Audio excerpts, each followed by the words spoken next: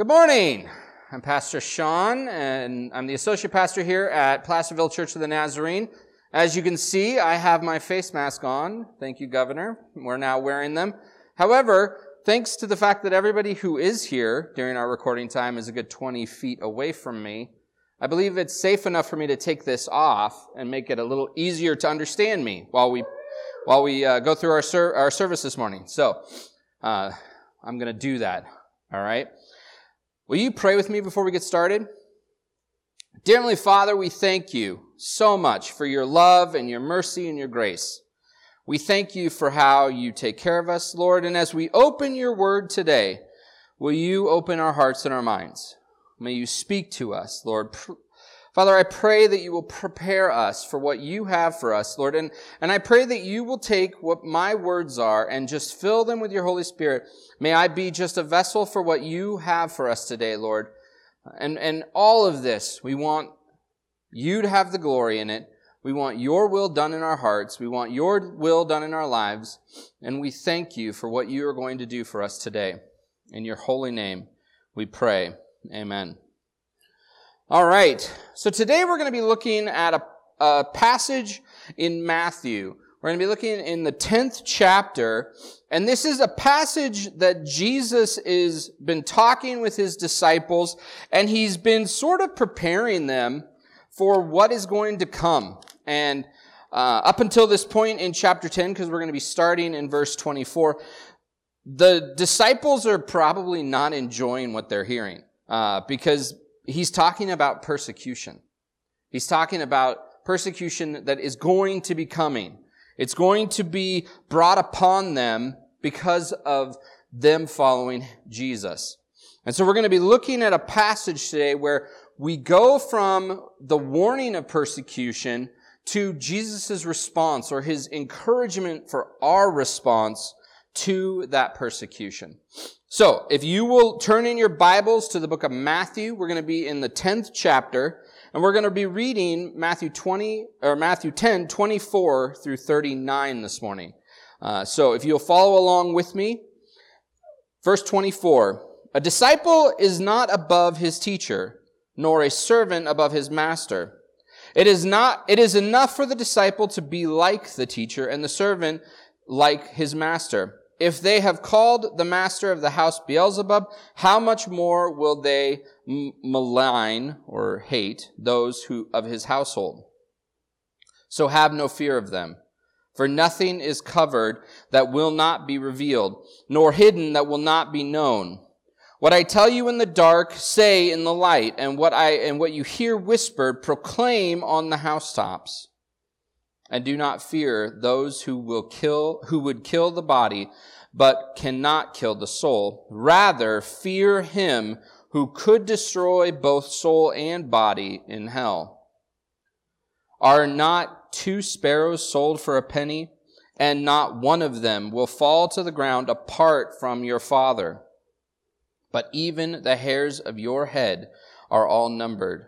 Fear not, therefore, you have more value than many sparrows. So everyone who acknowledges me before men, I will acknowledge before my Father who is in heaven. But whoever denies me before men, I also will deny before my Father who is in heaven. Do not think that I have come to bring peace to the earth. I have not come to bring peace, but a sword. For I have come to set a man against his father, and a daughter against her mother, and a daughter-in-law against her mother-in-law. And a person's enemy will be those of his own household. Whoever loves father or mother more than me is not worthy of me. And whoever loves son or daughter more than me is not worthy of me. And whoever does not take his cross and follow me is not worthy of me. Whoever finds his life will lose it, and whoever loses his life for my sake will find it. The word of the Lord. All right. So Jesus has been telling his disciples, listen, guys, they're coming. There's going to be persecution. There is going to be suffering that you are going to endure. And you need to be prepared for it. You need to be ready to accept it and to really thrive in it. And he the final part of the last pericope where he's warning them of the persecution is the part where he says, a disciple is not above his teacher, nor a servant above his master. Here's what he's trying to say here. He says, listen, guys, I'm the teacher. And Matthew calls Jesus the teacher several times through his gospel, and he calls the disciples students often. They're his students. They've been learning from him. They've been following him. They've been living the example he has set for them. And he says, listen, no disciple is greater than the teacher. No servant is greater than the master. Meaning, if the disciple will never surpass the teacher. The disciple will never be treated better than the teacher. The servant will never be better than the master. They'll never be treated better than the master. Really, the motivation and the desire a disciple should have should be to be like the teacher or the master, not to be better than them. And we'll talk a little bit about what that means, because that's a challenging thing. Because we're all disciples of Christ, and we know how Christ was treated, and sometimes I'm not treated like Christ is treated. And I think there's others out there who are not treated the way Christ was treated. We as people want comfort. We as people want a life that is not full of suffering or persecution. Jesus says, listen, guys, it's coming. And if you are like me, it will follow you where you go. It will be part of your life. It'll really hallmark your life. And so this is a challenging bit of scripture for me. It makes me look at my life. It makes me wonder, okay, not that I should walk into suffering and seek it out, but am I doing enough to be like my master, to set myself in a place where I'm speaking or I'm living the way Christ would want me to be living, the way he would have lived? Because if I do that, I promise you, and if you do that, I promise you, there is forces in the world around us that will come against you, will come against us. And we shouldn't shy away from it, but we should have courage and boldness when those things happen. And that's where he comes to. He follows the warning and the notion that, hey, listen, guys, your life is not going to be easier than my life. And this is a point in the story of Jesus' life where the disciples don't know the full story. They don't know how it's going to end. They're not going through the ministry of Jesus knowing he's going to give his life at the end. They don't know the cross is coming. They don't know he's going to be flogged and he's going to be on the on the footstep of death before he goes to the cross. They don't know any of that. They just know that there's a group of people out there, the Pharisees, who do not like Jesus. And they persecute him. They talk bad about him, really. That's basically all they've endured so far. But they know that he's trying to tell them, listen, it's going to happen to you too. Because if you're speaking what I'm speaking, then it's going to bring people against you who disagree with you, who see, honestly, the same thing you see from a different angle or from their angle, and they don't like the way you're presenting it. But he says, so have no fear of them. Verse 26, have no fear of them, for nothing is covered that will not be revealed, nor hidden that will not be known. This is a reference to a verse in Numbers 32:23, where it says, be sure your sin will find you out. There is nothing in a person's life, no matter how hidden it is, no matter how secretive they think they've kept it, that will not at some point be revealed. It will either be revealed at some point in their life, or and always to the massive consequences of that sin. Normally, it results in massive destruction in a family or in a person's life because they've hidden some kind of a sin from their family or from the community or whatever it is. And when it does come out, it's so destructive. But if it doesn't, if somehow they make it to the end of their life and their sin has stayed secretive, in the judgment, it becomes known.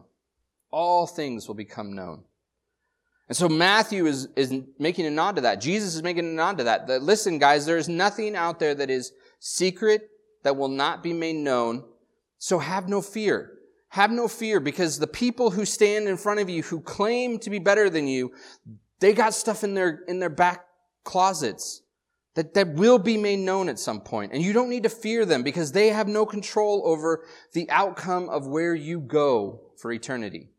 It says, fear no one who could just kill you, but fear the one who could destroy your soul, which is God.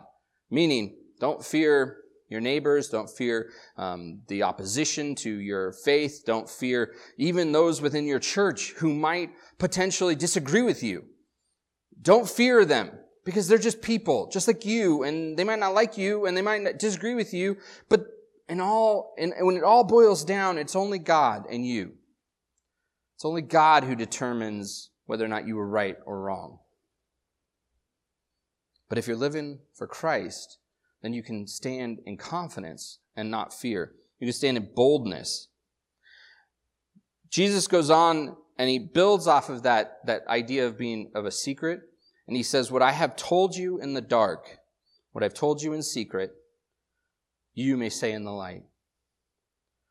What I have whispered to you, you should proclaim from the rooftops. Now, this is an important passage, and this is where we're going to camp for a little while here. Because throughout Jesus' ministry, to his disciples, to people he healed, he's constantly performing miracles, or he's constantly teaching the disciples, and he'll give them bits of the truth. He'll heal someone. He'll heal a person of leprosy. And then he'll tell him, go, but don't tell anyone. Like, don't go tell people who healed you.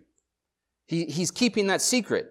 He doesn't want it well known yet, who he truly is. However, he's told the disciples, he's whispered to them, he's hinted to them, listen guys, I'm special, I'm the Messiah, I am the one. I mean, he's even outright told Peter and John, and he's telling them, listen, I am it. And he's constantly telling them, don't tell anyone. Because when he asks the disciples, and he says, listen, who do you say I am? Because they're talking and they're saying, some people say you're Elijah. Some people say that you're Moses. And he goes, well, who do you say I am? And Peter, with boldness, says, you are the Christ. You are the Messiah. You are the one. And he tells Peter, he says, what you've said is not from you. Like, as in, that's not something you could have come up with on your own. That's from God. Now, keep it to yourself. He doesn't want people to know yet. He's going to want people to know. And that's what he's saying. Listen, there's going to be times in the future where I'm going to be gone and there's going to be persecution, and all the things I've told you in secret, proclaim it from the rooftops. Tell the people. Tell who I really am. Tell the reason I came. Tell the reason I died on the cross. He doesn't say all that in like so many words right here, but he's trying to get it. He's planting the seeds for what will be in the time to come. And then he says, do not fear those who will kill your body, but fear the one. And we talked about that. Don't fear people. Don't even fear death, because God is the only one who determines eternity. And when we are faithful to him and we're faithful to the life that Jesus, the example of the life Jesus has set before us, and if we live our lives for Christ, if we live the way Christ would want us to live, then we have no fear of that. And he goes on to talk about sparrows, and he says, hey, listen, you can get 2 sparrows for a penny. What's translated as a penny, really what it is it's I don't even remember the exact word in Greek, but it's basically a 16th of a denarii. So it's like a 16th of a day's wages you can get 2 sparrows for it. And he says, listen, those sparrows won't fall and hit the ground without God knowing about it. He cares for the sparrows, and he takes care of them. And there's other parts in the scripture where Jesus talks about how the sparrows and the birds of the field, they are provided for by God. He cares about them so much. And then he says, but he cares about you so much more. So much more. He knows every hair on your head. He knows the exact count. For some of us, that's a lot of hair. For others of us, not so much. But he still knows every single one of those hairs. I don't know every one of my hairs. And that number is decreasing, sadly, slowly. Help me, Jesus, in the back of my head. But he knows and he cares. And he knows what you're going through. He knows the situation you find yourself in. He knows the sorrow. He knows the pain. He knows the suffering. He knows the persecution that will come, and he cares so much about you that he will make you get through it. He'll help you through it. And I think that's what Jesus is sort of trying to tell the disciples here. He's saying, listen, guys, this persecution is going to come, and it's going to look very different for each of them. If we follow the story of the disciples post the resurrection and the ascension, and they go off and they start, building the church, really, each of the disciples encounter persecution in a very different format. So much that, Peter is crucified in Rome, and he's crucified on a cross upside down. John is left as an exile on an island. He knows all of the things that are going to happen to them, and he's saying, listen, it's going to come. And God isn't going to just magically lift you up over it so it doesn't affect you at all. He's saying, listen, he cares so much about you. He knows the number of the hairs on your head, and he will walk through it with you so you can make it. You can endure it. You can, like we talked about last week, you can get endurance, which will develop character, which will develop the hope that we have in the glory of the Lord. All because of our faith in Christ.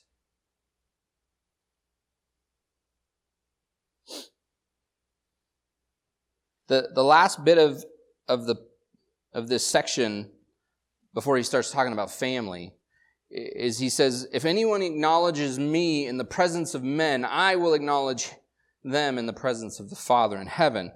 But anyone who denies me before men, I will also deny them before God, the Father in heaven. Those are big words. And I don't necessarily think those are metaphorical. I don't think he's using some form of language here to make some other point. I think he's just straight up saying, listen, I'm going to vouch for you. I'm going to stand in the presence of God and say, this one's mine. This one's mine. They believe in me. And God will know it. He'll know it. And he'll say, yeah, he's yours. She's yours.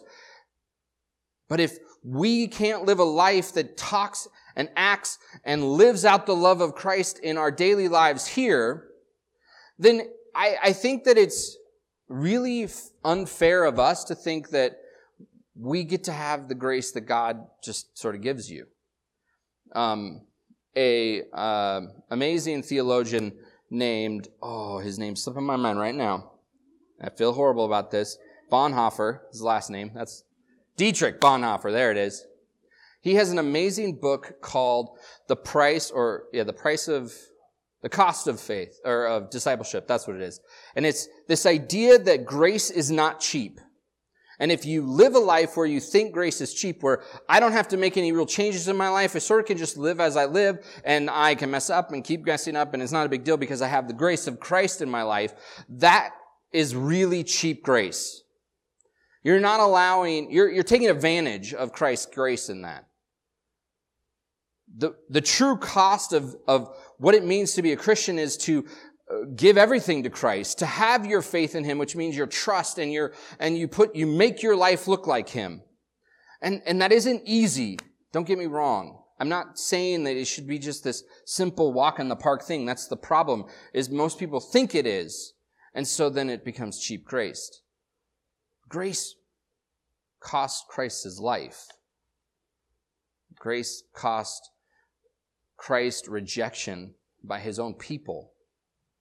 Grace cost every disciple besides John martyrdom.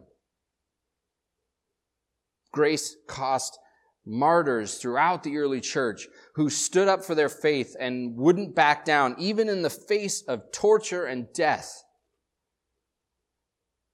And that's even today. I mean, if you want to hear some stories, look up the Book of the Martyrs. And they talk about all the different martyrs throughout history. But then also there is modern stories. Look them up online. And they talk about the martyrs of today. Christians who live in places in the world where they're taking their life in their hands when they say they're a Christian, and they don't back down. I don't want to be a person who lives in cheap grace. And I'll be honest, I'm a pastor, and I'm more than happy to proclaim the grace of God to people. But I get nervous, especially when someone I don't know. And I have to really work myself into it. I have to get courage to speak the truth sometimes.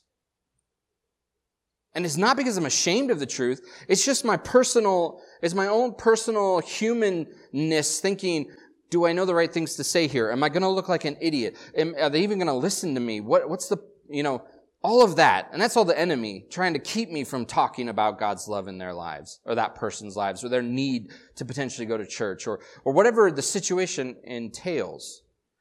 And I think that there's a lot of us that suffer from that.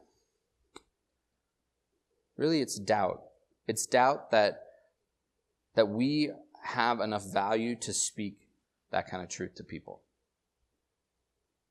And that's, I think, one of the enemy's greatest weapons against us is that self-doubt that no one's going to care what we say about this. No one is going to, believe what we're saying. But I think that if we live a life the way that Christ intends us to live, that life sets the stage for us to be able to come in boldness and to speak the truth of God's love. Because we've already been speaking it through the way we've acted, through the way we've shown love to people.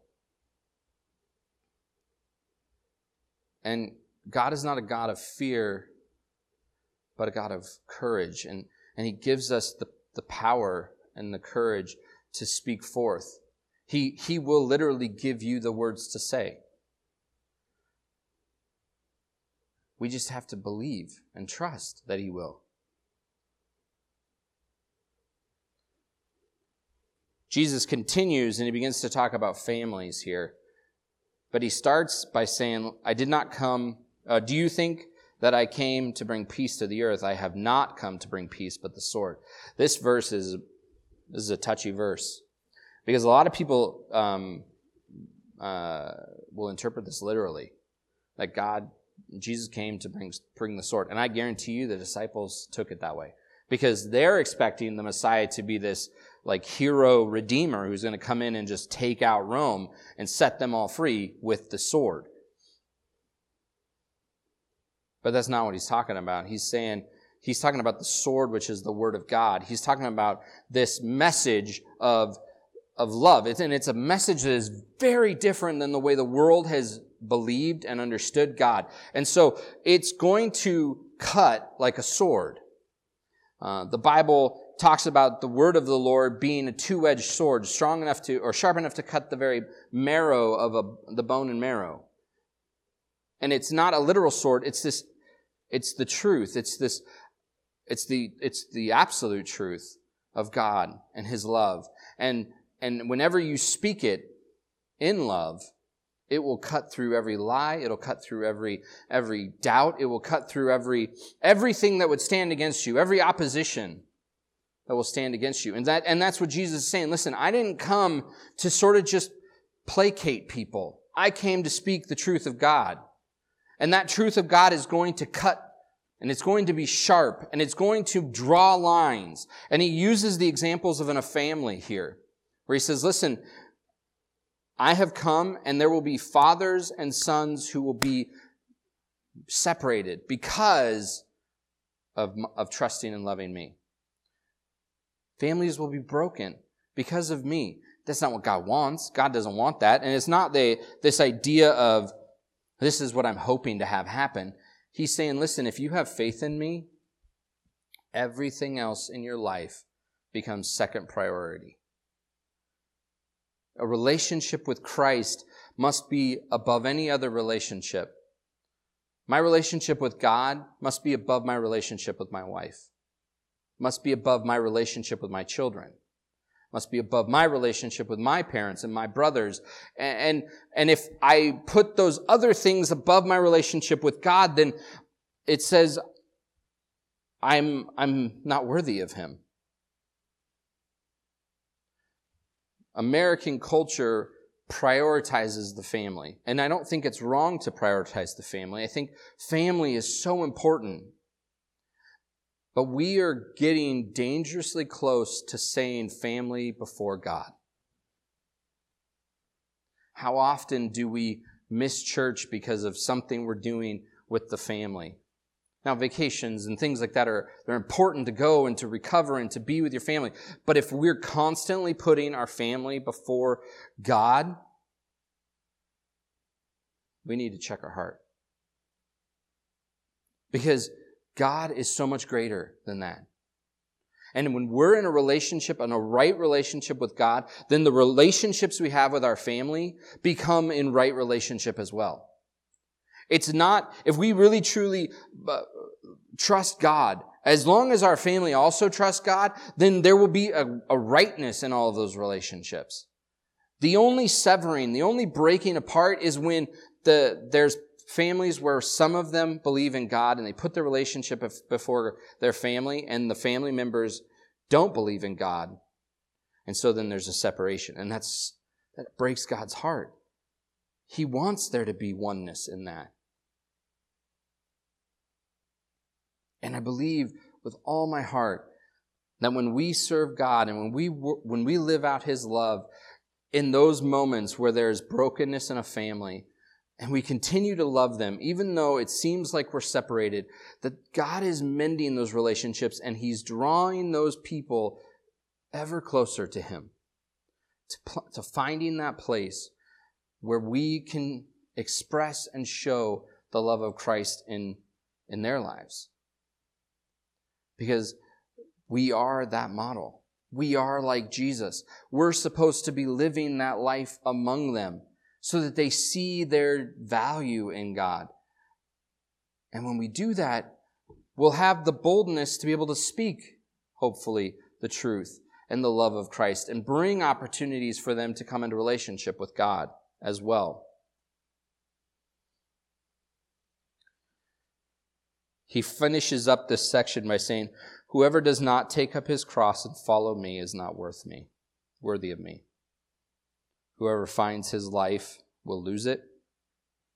Whoever loses his life for my sake will find it." He's given them a preview.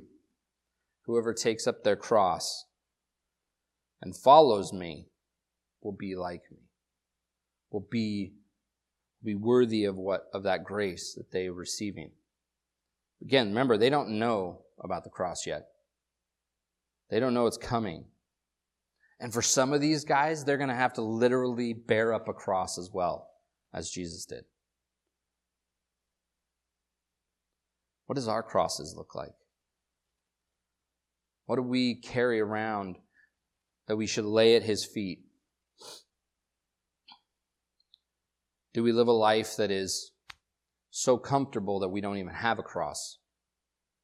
Or would we just put our cross up in the corner and we said, okay, it's there.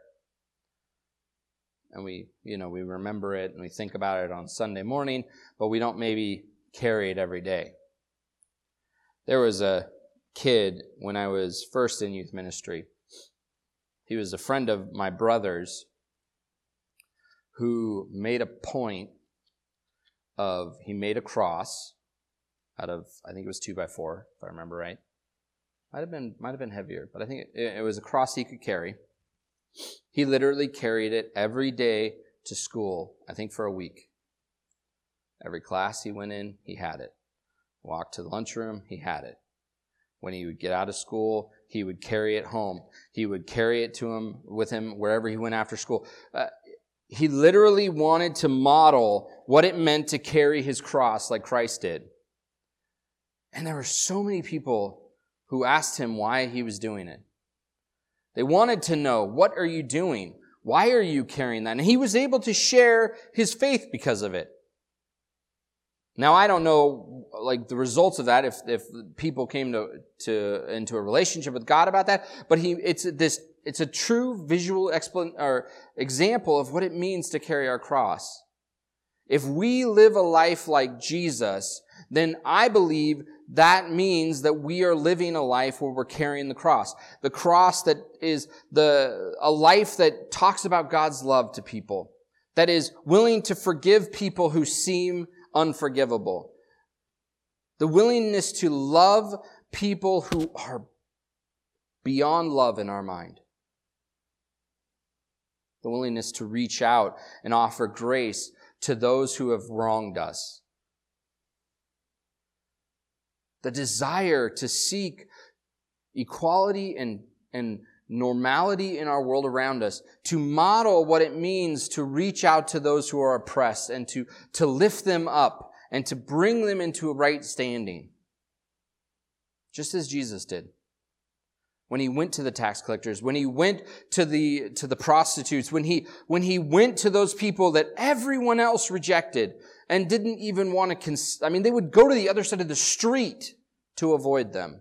He went to them. He showed them their value. He showed them how God truly loved them and that all they had to do was ask for forgiveness and he would give it to them. And they did. And you know what? Their lives changed. The amazing story of Zacchaeus, this tax collector who was this crook of a man, constantly cheating people, met Jesus. Jesus had lunch with him, had a relationship where they were talking about it, and Jesus expressed to him his value, and he saw who he was through the eyes of Jesus, and he wanted to be different. And Jesus forgave him, and Zacchaeus' life changed forever. He promised to give back everything he stole times 4. We don't know who the Zacchaeuses are in our lives. It seems like there's a lot of them out there right now. And there's a lot of them that need changing. But before they need changing, they need love. They need to know that they're loved by God. They need to know that they have value in the eyes of God, that God doesn't condemn them and hate them and wants to send them to hell. But he loves them and desires a relationship with them, desires to forgive them and to be reconciled with them like we talked about last week. And it's our job as Christians to endure the persecution, to move through it with God's help, to allow him to give us the wisdom, the words, the courage to speak and to proclaim Jesus' love to those people. And yes, you will be persecuted when you do it, because not everybody will accept it. But there are those Zacchaeuses out there who will accept it, who need to hear it, who are longing to hear it. Zacchaeus didn't even know he wanted to hear it. But he knew something. He knew he wanted to see Jesus. He knew that this man was different. He knew it so much that he climbed a tree to see him. And because of that, Jesus was able to go to lunch with him. Who are you going to take to lunch? Who's your Zacchaeus? Who are you going to put fear aside? You're going to step into the uncomfortableness and be bold about who you are in Christ. And how your life can be an example of God's love and forgiveness and redemption to somebody out there. Be praying about it. Ask God to show you who that person might be. Be praying that all of these different people in our world around us right now who are feeling so much tension, so much anxiety, so much fear, so much oppression, that they will feel the love, the peace, the value that God has in them. And that may we be a catalyst for that. May we be a vessel for God to show that to the world around us, even if it's just here in Placerville. We might not change the world, but let's change Placerville for God. Don't have fear. Be bold in who you are in God. And he will give you the strength and the courage and the words and the wisdom and the opportunities to speak what God needs you to speak to people. Will you pray with me? Father, we love you. Give us your strength. Give us your peace.